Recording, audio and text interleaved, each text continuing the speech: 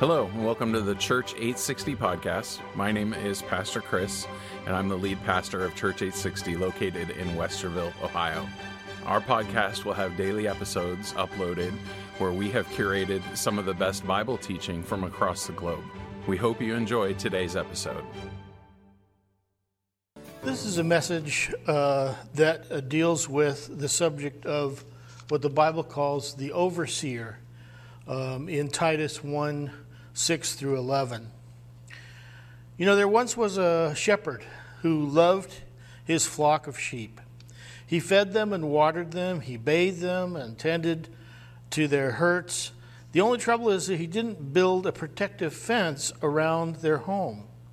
He had a habit of going to sleep at night, leaving no one to guard them.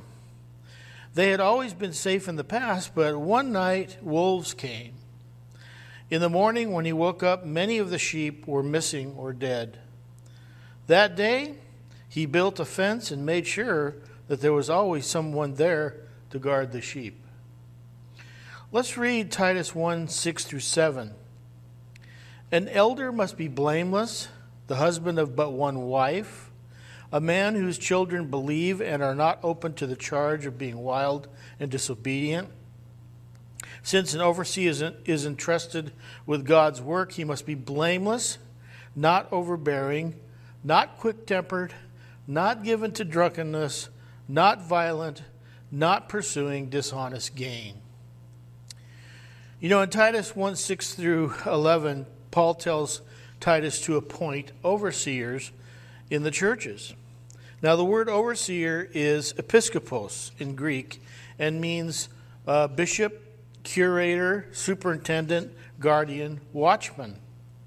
Overseers are to be shepherds to the sheep, watchmen, or guardians. And this applies to pastors, teachers, deacons, elders, etc.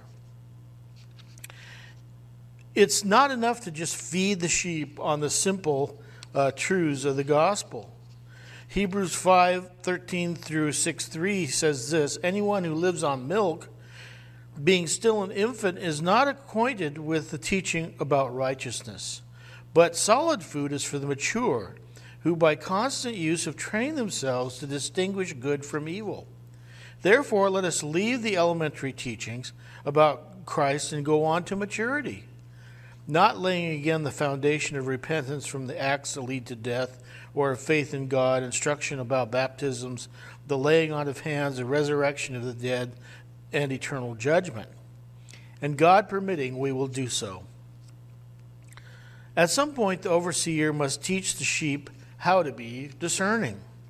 Proverbs 1:5 says, let the wise listen and add to their learning, and let the discerning get guidance.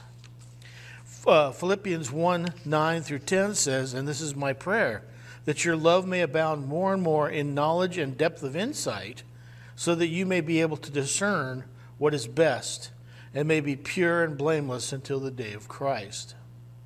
Ephesians 4:11 through 14 says, it was he who gave some to be apostles, some to be prophets, some to be evangelists, some to be pastors and teachers, to prepare God's people for works of service, so that the body of Christ may be built up, until we all reach unity in the faith and in the knowledge of the Son of God and become mature, attaining to the whole measure of the fullness of Christ.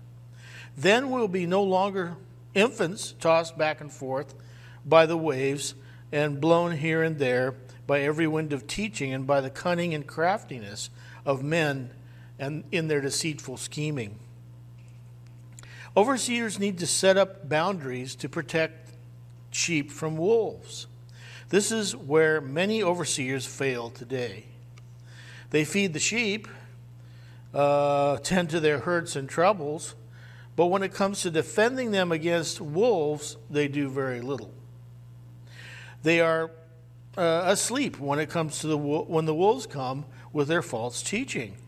Acts 20:29 through 30 says, I know that after I leave, savage wolves will come in among you and will not spare the flock. Even from your own number men will arise and distort the truth, in order to draw away disciples after themselves. And some even welcome them because the wolves have made themselves to look like sheep. That's what they do. Matthew 7:15, watch out for false prophets. They come to you in sheep's clothing, but inwardly they are ferocious wolves. Now there are qualifications in order to be an overseer. To be a good overseer, he must be a man of integrity and faithfulness. If he has integrity in his life, he will also have integrity in the church as a good under-shepherd. So following are the biblical qualifications to be an overseer from the passage I just read. First of all, the word blameless. He is a man who has no accusations against him of sins such as infidelity, stealing, lying, etc. Now, this doesn't mean that he's perfect, but it does mean that he has a clean record in the community and someone people look up to and trust. He must not just preach good sermons, he must be a living example of salt and light. We know that from Matthew 5:13 and 16, you are the salt of the earth. But if the salt loses its saltiness, how can it be made salty again? It's no longer good for anything except to be thrown out and trampled by men. In the same way, let your light shine before men, so that they may see your good deeds and praise your Father in heaven. It also says that he is a husband of one wife. The overseer is to be a man, not a woman. Women have every gift men have in the church, but they are to be subject to their husbands and the male leadership of the church, just as men are subject to Christ. Ephesians 5:23-24. For the husband is the head of the wife, as Christ is the head of the church, his body, of which he is the Savior. Now, as the church submits to Christ, so also wives should submit to their husbands in everything. The word for husband in Greek is aner, which means man, male, sir, fellow. Women can exercise all types of gifts in the church, but should not hold leadership positions over men. The overseer should be married to one wife only. He should be faithful to his wife and not have other sexual relationships with other women.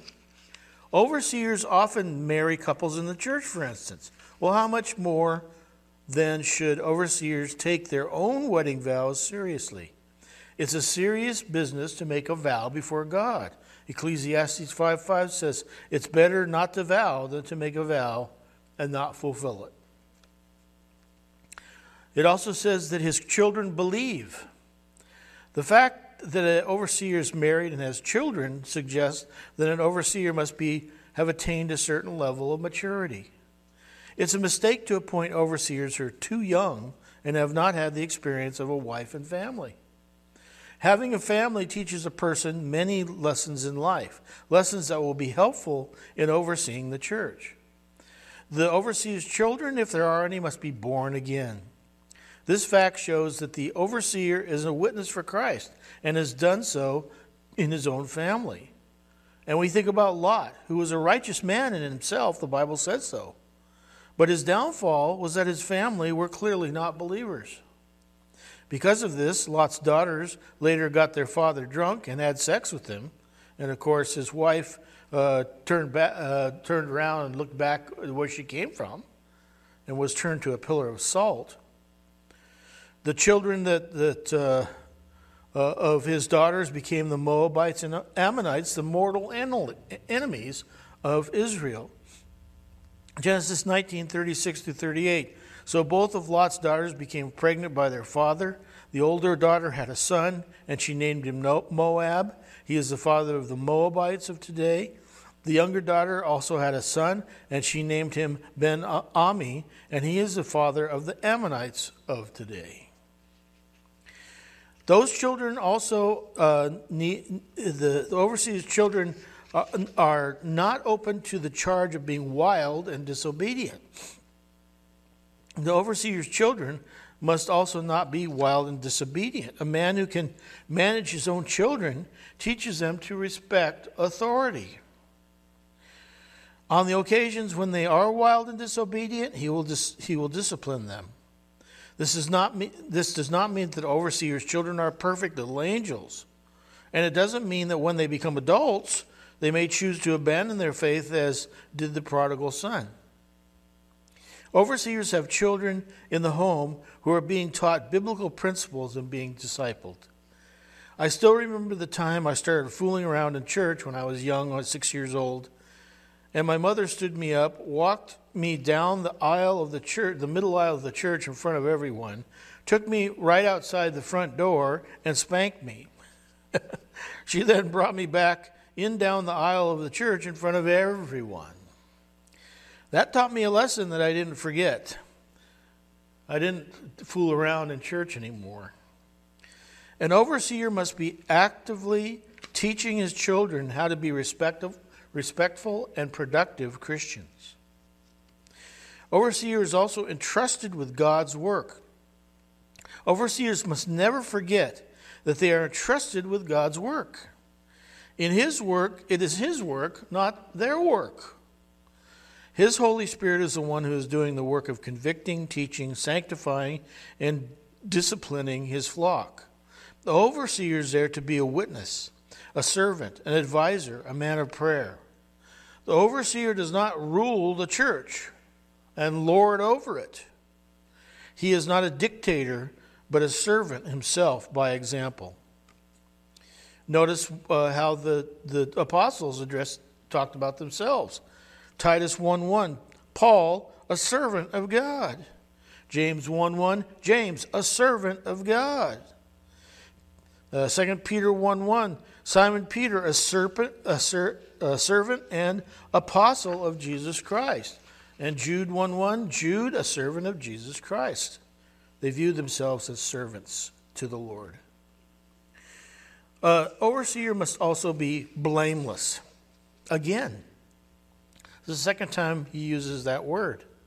Anytime you see words used, repeated in Scripture, that's for added special emphasis. The overseer is to stand as a man who is unaccused, a man of integrity in the community, an example of godly behavior. Titus 2:7-8 says, "In everything set them example by doing what is good. In your teaching show integrity, seriousness, and soundness of speech that cannot be condemned, so that those who oppose you may be ashamed because they have nothing bad to say about you." Well, we notice a few things in this section as well. He must not be overbearing. Not overbearing means not self-pleasing, self-willed, or arrogant. The overseer should be a humble man rather than full of pride and arrogance. James 3:13 says, "Who is wise and understanding among you? Let him show it by his good life, his deeds done in humility that comes from wisdom." Those who are wise are also humble. When you see men who are put in the position of overseers who are self-pleasing rather than humble men, you're seeing wolves. He must be not quick-tempered. The Bible tells us to turn the other cheek. Matthew 5:39. "But I tell you, do not resist an evil person. If someone strikes you on the right cheek, turn him the other also." But rather we are to love our enemies. Matthew 5:43-44, you've heard that it said, "Love your neighbor and hate your enemy." But I tell you, love your enemies and pray for those who persecute you. A radical thought. We are not to be quickly angered. Ecclesiastes 7:9, "Don't be quickly provoked in your spirit, for anger resides in the lap of fools." This is an even more important quality for Christian leaders. They should not be quick to get angry or prone to get angry. That means that they should have a forgiving heart, not hold grudges against other people. Leviticus 19:18 says, "Do not seek revenge or bear a grudge against one of your people, but love your neighbor as yourself. I am the Lord." Not given to drunkenness. On the surface, the Bible seems to give a mixed message on alcohol, but really it's very consistent. It states that a little wine can be helpful and healthy. For instance, Paul's advice to Timothy, 1 Timothy 5:23, stop drinking only water and use a little wine because of your stomach and your frequent illnesses. But it also states that getting drunk is a sin. Galatians 5:19 through 21, the acts of the sinful nature are obvious: sexual immorality, impurity and debauchery, idolatry and witchcraft, hatred, discord, jealousy, fits of rage, self-ambition, dissensions, factions and envy, drunkenness, orgies, and the like. I warn you, as I did before, that those who live like this will not inherit the kingdom of God. So there's a balance here. The problem is that many people cannot take a little wine for health reasons without wanting to get drunk. So it's best to stay away from alcohol if you have a problem with addictive behavior. And this is true of anything, everything in moderation. Stay away from things that cause you to sin, and as a Christian leader, especially stay away from those things that might cause others to sin. 1 Corinthians 8:13, therefore, if what I eat causes my brother to fall into sin, I will never eat meat again, so that I will not cause him to fall. Remember that you are an example for people, and the overseer should avoid every kind, form, and appearance of evil.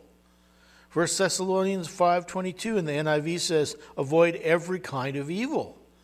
In the ASV it says, abstain from every form of evil. And in the KJV, abstain from all appearance of evil, even the appearance. He should not be violent. Not violence means not a striker, a bruiser, ready to come to blows, contentious, quarrelsome. The overseer should not be a person who is looking to start fights, especially when it comes to fighting for the truth. Jude 1:3 says, dear friends, although I was eager to write to you about the salvation we share, I felt I had to write and urge you to contend for the faith that was once for all entrusted to the saints. He should be a man who exhibits the fruit of the spirit of peace, gentleness, and self-control. You'll remember the list of the fruit of the Spirit in Galatians 5:22 through 23. But the fruit of the Spirit is love, joy, peace, patience, kindness, goodness, faithfulness, gentleness, and self-control. Against such things there is no law. He should be someone who does not start quarrels and foolish arguments. Titus 3:9, but avoid foolish controversies and genealogies and arguments and quarrels about the law, because these are unprofitable and useless. But rather demolish arguments against the truth in love. 2 Corinthians 10:5 says, we demolish arguments and every pretension that sets itself up against the knowledge of God, and take captive every thought to make it obedient to Christ.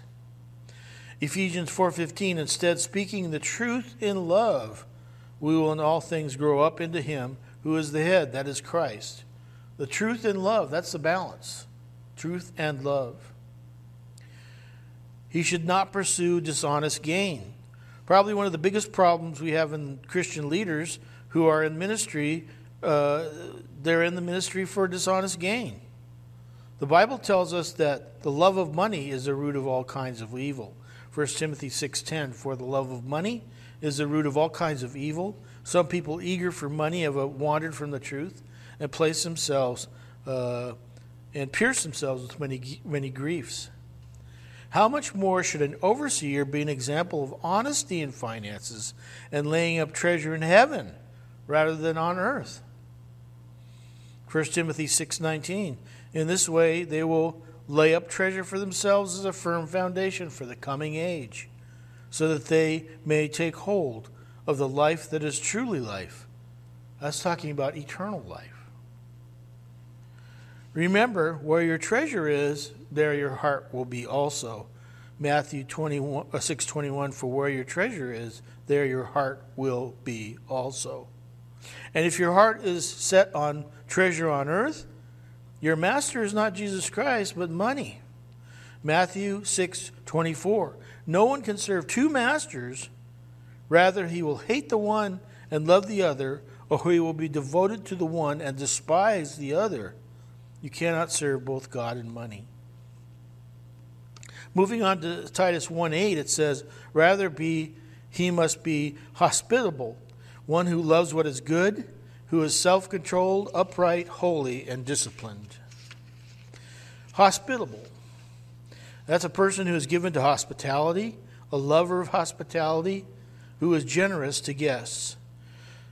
Now, I come from the island cultures, and they are very good on that issue, and hopefully that will continue. Overseers are to be generous to guests and helpful to all. One exception to this rule is to be careful that you're not hospitable to wolves. For the Bible says we're not to even give them greetings or invite them into our homes. That's 2 John 1:10. If anyone comes to you and does not bring this teaching, do not take him into your house or welcome him. The churches in the first century were all house churches, so this means we are not to invite false teachers to teach in our churches, and we must make sure their materials are not being used by our sheep. He's a person who loves what is good. A person who loves what is good will think on what is good. Philippians 4:8. Finally, brothers, whatever is true, whatever is noble, whatever is right, whatever is pure, whatever is lovely, whatever is admirable, if anything is excellent or praiseworthy, think on such things. And he will do good. Hebrews 13-16. And do not forget to do good and to share with others, for with such sacrifices God is pleased. Not only does an overseer do what is good, they show by their actions that they prefer good over evil, thus showing their maturity in Christ. Hebrews 5:14, but solid food is for mature, who by constant use have trained themselves to distinguish good from evil. In Ephesians 4:11-13, I've read it already, but it says that we are to continue to build one another up until we all reach unity in the faith and in the knowledge of the Son of God and become mature. In fact, in Ephesians 4, the very definition of a Christian leader is that they're able to bring people to maturity in Christ so that they will be able to discern truth from error. And he is to be self-controlled. Self-control is one of the fruit of the Spirit. When we submit to God, he helps us to live a godly life and sanctifies us through the Spirit of truth. John 17:17 and 19, sanctify them by the word. Your word is truth. For them I sanctify myself, that they too may be truly sanctified. But we must also exercise self-control. It's a two-way street.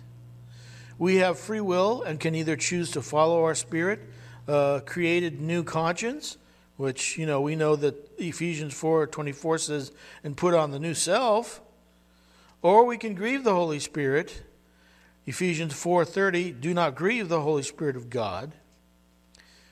Or we can reject a good conscience. 1 Timothy 1:19, holding on to faith and a good conscience, some have rejected these and so have shipwrecked their faith. Overseers should live a life of moderation in all things. Philippians 4:5, let your moderation be known unto all men. They should also be upright. That means righteous, right living. It means the overseer must be an example to others by being just and fair to people. He must be a good, righteous judge. John 7:24 says, stop judging by mere appearances and make a right judgment. Oh, we are to judge? Yes, we are. But not a hypocritical judge. Matthew 7:1-5 says, do not judge, or you too will be judged. For in the same way you judge others, you will be judged. And with the measure you use, it will be measured to you. It's talking about hypocritical judgment. In other words, I'm judging somebody else for doing something that I'm doing. God hates that kind of judging. But nonetheless, we are to use judgment. Are there ways in which overseers are to judge? God says Christians are to judge those inside the church as God judges those outside. 1 Corinthians 5:12-13. What business is it of mine to judge those outside the church? Are you not to judge those inside? God will judge those outside. Expel the wicked man from among you. Christians are to learn biblical judgment because someday we will judge the nations and the angels with Jesus Christ in the millennial kingdom. 1 Corinthians 6:2-3.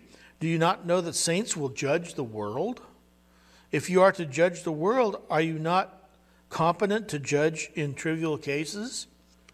Do you not know that we will judge the angels? How much more the things of this life? We need to learn how to judge now, judge rightly. To be a good judge, an overseer must not be judging others for sins he himself is committing. He must be a man of integrity. And he must be holy. The overseer should be undefiled by sin, free from wickedness, religiously observing every moral obligation, pure, holy, pious. This doesn't mean overseers are perfect people, but they must be quick to repent of sin, publicly if necessary, as an example to others. The word holy also means set apart. Overseers are set apart to serve God alone and thereby serve his sheep they are shepherding. Because of this, they also avoid the leaven of false teaching. 1 Corinthians 5:7, get rid of the old yeast, that you may be a new batch without yeast. And finally, and also remember Galatians 5:9 says, a little yeast works through the whole batch of dough. You can't stop yeast from working once it has started working. You got to prevent it from getting into the dough to begin with if you want something that's unleavened. And by the way, unleavened bread is a picture that Christ wants for his church. And finally, he must be disciplined. Finally, the character of an overseer is one of discipline. This means they're temperate, living in moderation. They have learned to master, control, curb, and restrain their natural emotional and physical appetites. They are self-controlled so that they may be of use to the Lord. They read their Bibles daily and pray for the sheep. They are careful to be an example of discipline to the sheep in how they conduct their affairs and family. This is perhaps one of the hardest areas to live as an example. I recently, back some years ago, I lost about 70 pounds of weight, not only because my health was threatened, but because I knew that my being overweight was not a good witness. For the sake of your health and witness, I urge you to give the hardest area of your life, namely your flesh, over to the full control of the Spirit. He will help you in your weakness if you allow him to do so. If you have to go to the hospital as a result of diabetes or other weight-related illnesses, then take that as a hard lesson from God and make the changes you know you need to make. I recently had to have that happen myself. I had the heart surgery because of diabetes. But the Lord taught me some lessons there. We all have lessons to learn, but especially as overseers in the church. This is a message study that I put together for a pastor's conference in Honolulu a number of years ago. And there were a lot of different pastors from different places there. And so when you hear some references to the islands, you'll know why that is. I was a missionary out in Micronesia for 26 years.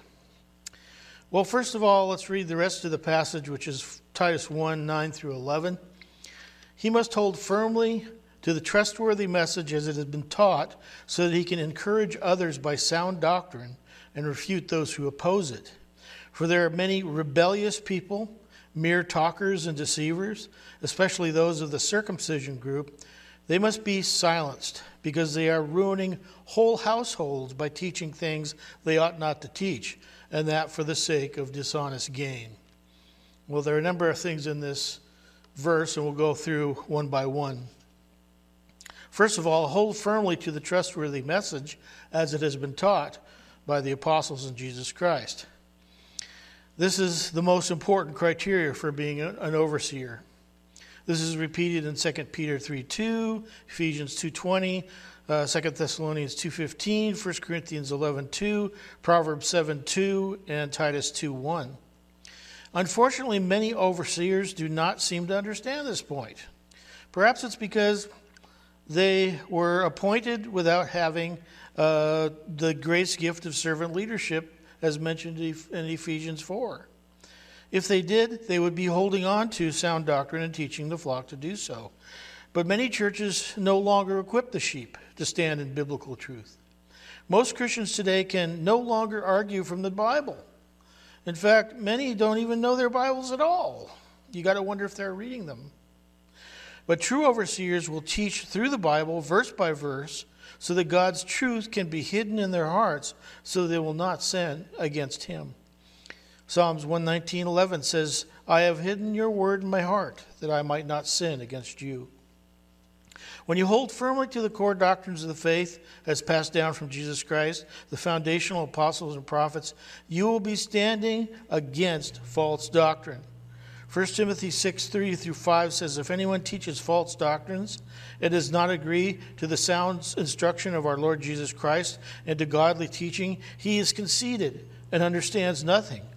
He has an unearthly, unhealthy interest in controversies and quarrels about words that result in envy, strife, malicious talk, evil suspicions, and constant friction between men of corrupt mind who have been robbed of truth and who think that godliness is a means to financial gain.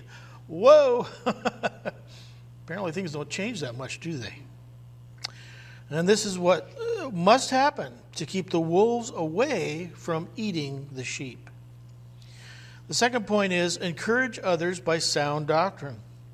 When sound doctrine is preached, Christians are encouraged. When false doctrine, pop psychology, talk story, and other things are taught from the pulpits, they don't benefit anyone. Jeremiah 23:32 says, indeed, I am against those who prophesy false dreams, declares the Lord. They tell them and lead my people astray with their reckless lies, yet I did not send or appoint them. They do not benefit these people in the least, declares the Lord. We want to teach things that will benefit people. Ephesians 4:29 says, do not let any unwholesome talk come out of your mouths, but only what is helpful for building others up according to their needs, that it may be a benefit to those who listen. This is why it's so important for the growth and maturity of the sheep to continue to teach sound doctrine. The next point is refute those who oppose it. This is where a lot of people fall down. When you take up a definite position of biblical truth, you will have opposition. In fact, as I remember, what's his name? Spurgeon said almost that exact thing. There's a famous quote. The overseer must be able to refute those who oppose the truth and teach the sheep to stand on their own. Today we don't like the idea of argument, and in the island societies where I was a missionary, argument is usually a prelude to a fight. But there's such a thing as a good argument. It's the kind that demolishes strongholds and false arguments.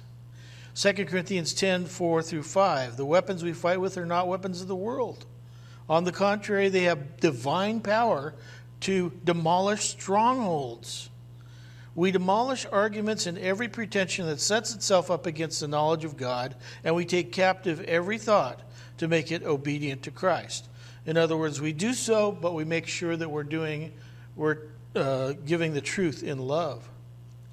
Well, the fact that we have so many false teachers on television these days is because overseers did not stand up for the truth and refute those who were opposing it. We have lost our saltiness. That's from Matthew 5:13. The world looks at Christian TV and does not want anything to do with the corruption, lies, and lack of integrity there. To fight this trend, the true overseer must equip himself and those he is serving to be able to fight for the truth of the written word of God. Sometimes we have to fight for the truth. The next point is many wolves have gone out. There were many wolves in the days of Paul. But you know what? There are many, many more today. The modern world is seeing the most false teachers, false prophets, false apostles, and false Christs it ever has in the history of the human race. Many of these heretics are traveling all over the world, even to the islands where I was a missionary. Perhaps your church has already had some visit, and it will surely continue to increase. The false revival movement of the Toronto Blessing in Brownsville came to Guam, Saipan, Yap, Palau, and the Marshalls. Benny Hinn went to the Marshalls, and many have traveled to Honolulu from Micronesia to see him there. Kenneth Copeland has been to the Marshalls in Koshrai and Honolulu and wanted to come to Pohnpei. Chuck Kraft has been to Chuuk a number of times, and he's one of the architects of the New Apostolic movement. Brownsville was instrumental in splitting the Yap Evangelical Church, and only by the grace of God have most of those hurts healed. It's now part of the problem in Palau and in the Assemblies of God there. Many speakers have traveled through the islands, and I'm always glad when overseers contact me and ask about them before they're invited to speak in the churches. A number turned out to be heretics, by the way, when I investigated them.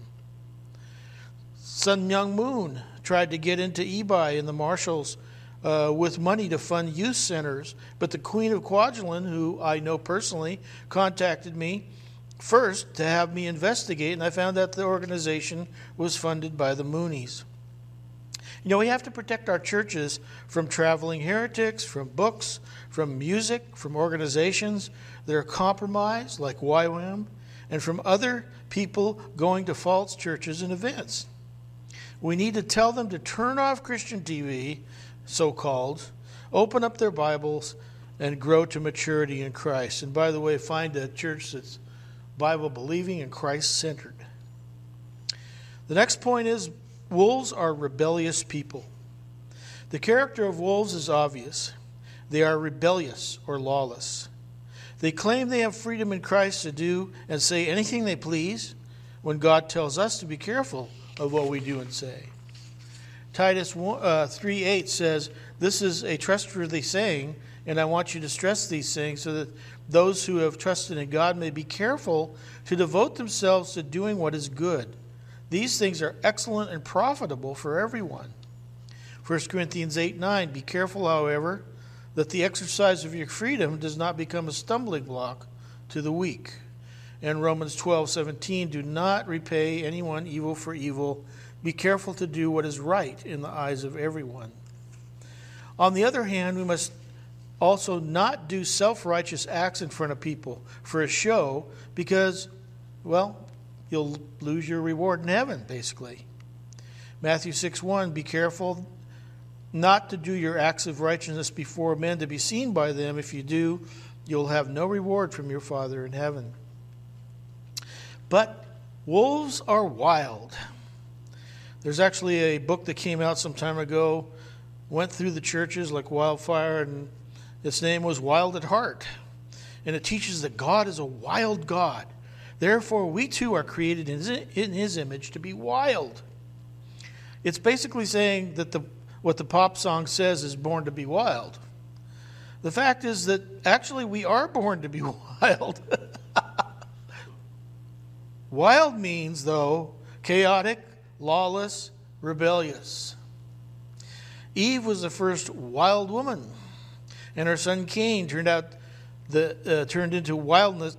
his wildness into murder. Wild at Heart was written by a wild false teacher. Be careful of people like that. The next point is wolves are mere talkers. Wolves are a never-ending source of talk about themselves and their ministry, quote-unquote. They're very good at public speaking, but very short on truth. They are excellent at boasting about themselves, Jude 1:16 says, these men are grumblers and fault finders. They follow their own evil desires. They boast about themselves and flatter others for their own advantage. Ha!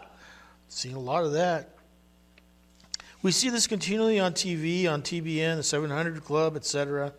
Self-anointed, self-proclaimed prophets and apostles make all kinds of boasts. They say, we have the anointing and can give it to you. We are greater than the original apostles. We could have even died for your sins, as we are the anointed. They constantly talk about themselves, tell stories about themselves, say they are hearing directly from God in visions and dreams, making health claims they cannot back up, healing claims that they can't back up with the facts. Well, whenever you see people who boast and do religious things in public so that people will think they're holy, you know that you're seeing false Pharisaical religion. Mark 12:38-40, as he taught, Jesus said, watch out for the teachers of the law. They like to walk around in flowing robes and be greeted in the marketplaces and have the most important seats in the synagogues and the places of honor at banquets. They devour widows' houses and for a show make lengthy prayers. Such men will be punished most severely. We still have people like that today. Anyone who has seen TBN or the TV shows from the Vatican can see the flowing robes, the important seats, the lavish decorations. The marketplace of today is the TV.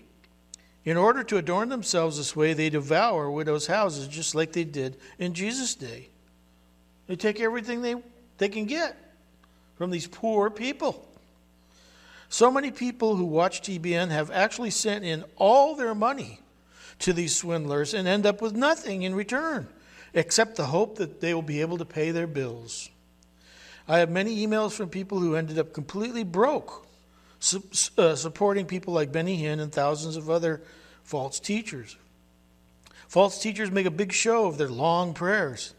They even pretend that they know what's wrong with people watching the TV, and they make a big show of praying for some ailment they divined by word of knowledge, such as a headache. Oh, wow. There's a great one. Only about maybe 2-3 billion people have a headache at any given time. They know that out of the billions of people watching, there are many with headaches, and they will get better.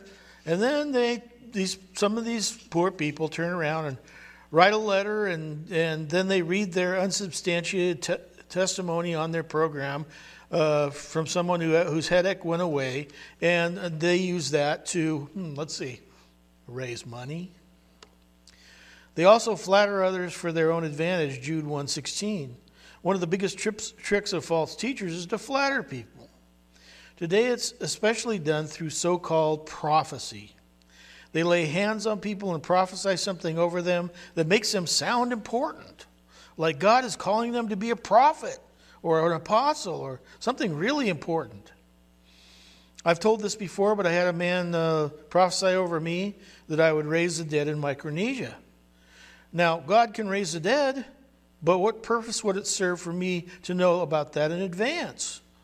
None, except to basically, puff me up. That's when you know it's a false prophecy. Beware of it and rebuke those who practice it. Another way they flatter to get together in unity with anyone, regardless of what they believe, they flatter people. Today, the Catholics, Oneness Pentecostals who don't believe in the Trinity, latter rain third wavers, and others are all getting together to flatter one another. Tomorrow it will be the Muslims, Mormons, and other cults getting together with Christians. It's already happening now. There's already a move in the third wave to try to build bridges with the Muslims on the basis that we supposedly all worship the same God. But you know what? Allah is not YHWH. Why? Because YHWH has a son. And there's only one way to come to the Father. It's through the Son. And if you don't believe that he has a son, there's no way for you to be saved. So no, we're not together with the Muslims at all. The next point is wolves are deceivers. Wolves lay error secretly alongside of truth so that they may deceive people into believing the lies they themselves believe. Jude 1:4, for certain men whose condemnation was written about long ago have secretly slipped in among you. They are godless men who change the grace of God into a license for immorality and deny Jesus Christ, our only sovereign and Lord. 2 Peter 2:1-2 says, but there were also false prophets among the people, just as there are false teachers among you. They will secretly introduce destructive heresies, even denying the sovereign Lord who bought them, bringing swift destruction on themselves. Many will follow their shameful ways and will bring the way of truth into disrepute. That's what false teachers do. They end up bringing the way of truth into disrepute. They are deceived themselves and making deceivers of others. 2 Timothy 3:13, while evil men and impostors will go from bad to worse, deceiving and being deceived. It's like a virus. It spreads. Many deceivers have gone out. 2 John 1:7, many deceivers who do not acknowledge Jesus Christ as coming in the flesh have gone out into the world. Any such person is the deceiver and antichrist.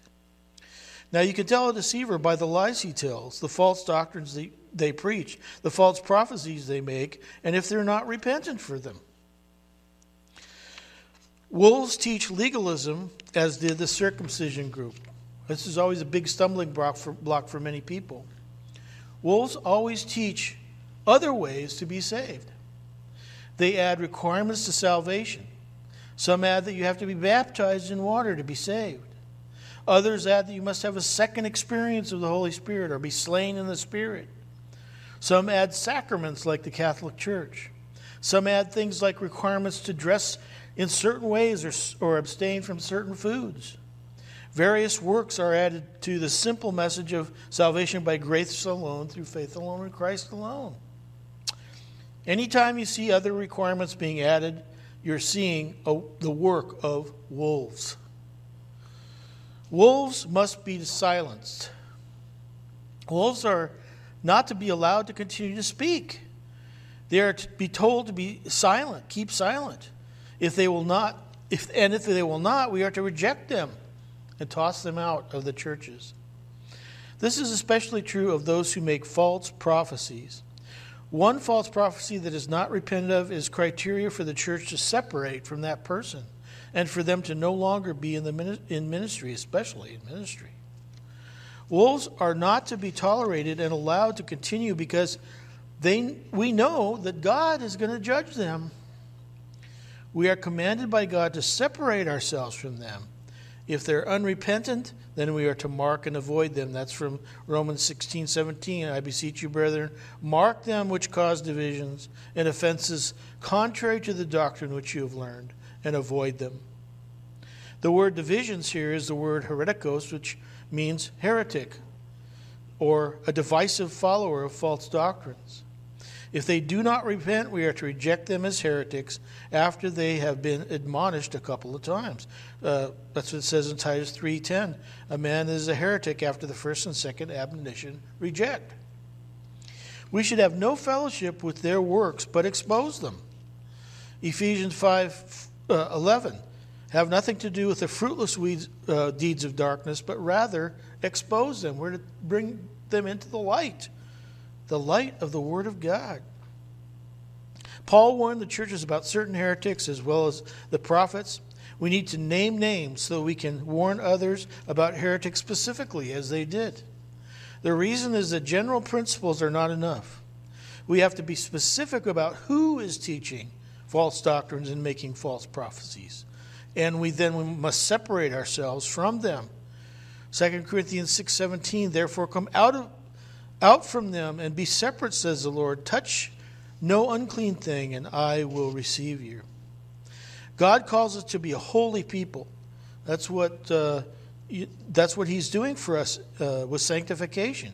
We are to be separated from the world, separated from the wolves and the goats.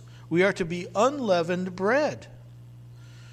Here's the quote from Spurgeon: neither when we have chosen our way can we keep company with those who go the other way.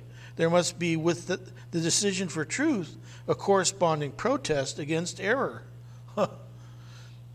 Well, we must keep away from them. 2 Thessalonians 3:6, in the name of the Lord Jesus Christ, we command you, brothers, to keep away from every brother who is idle and does not live according to the teaching you received from us.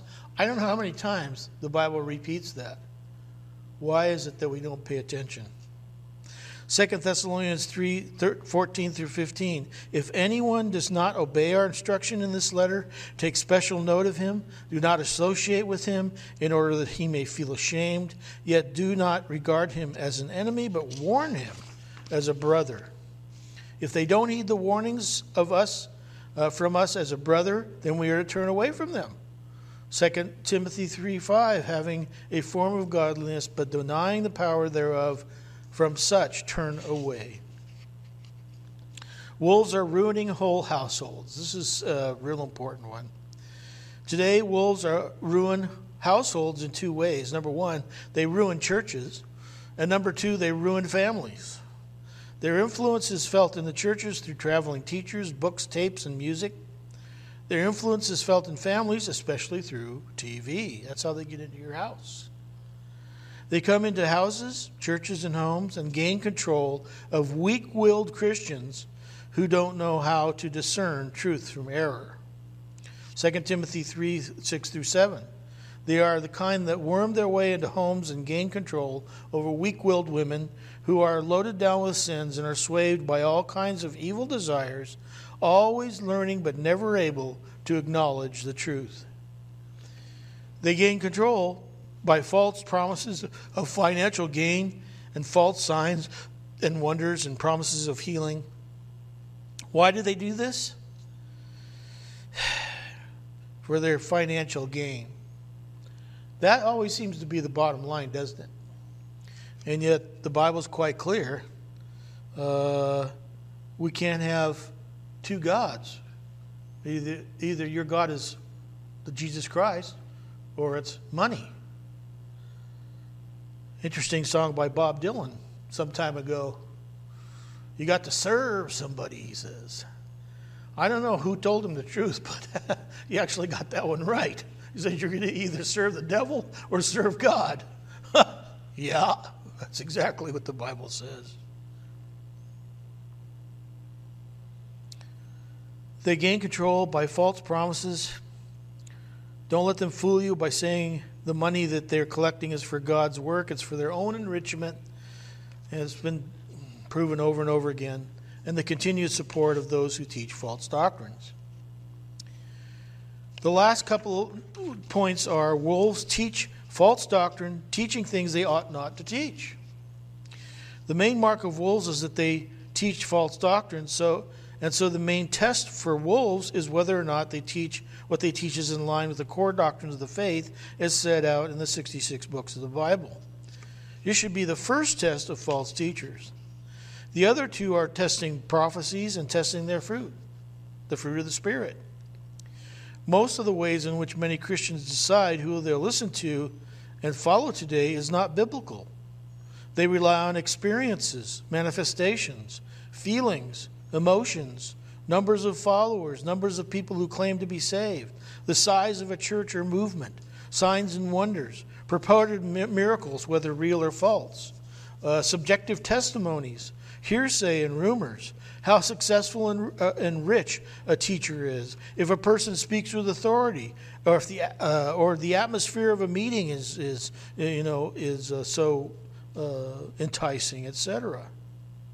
But true believers will test teaching first and foremost against the written word of God.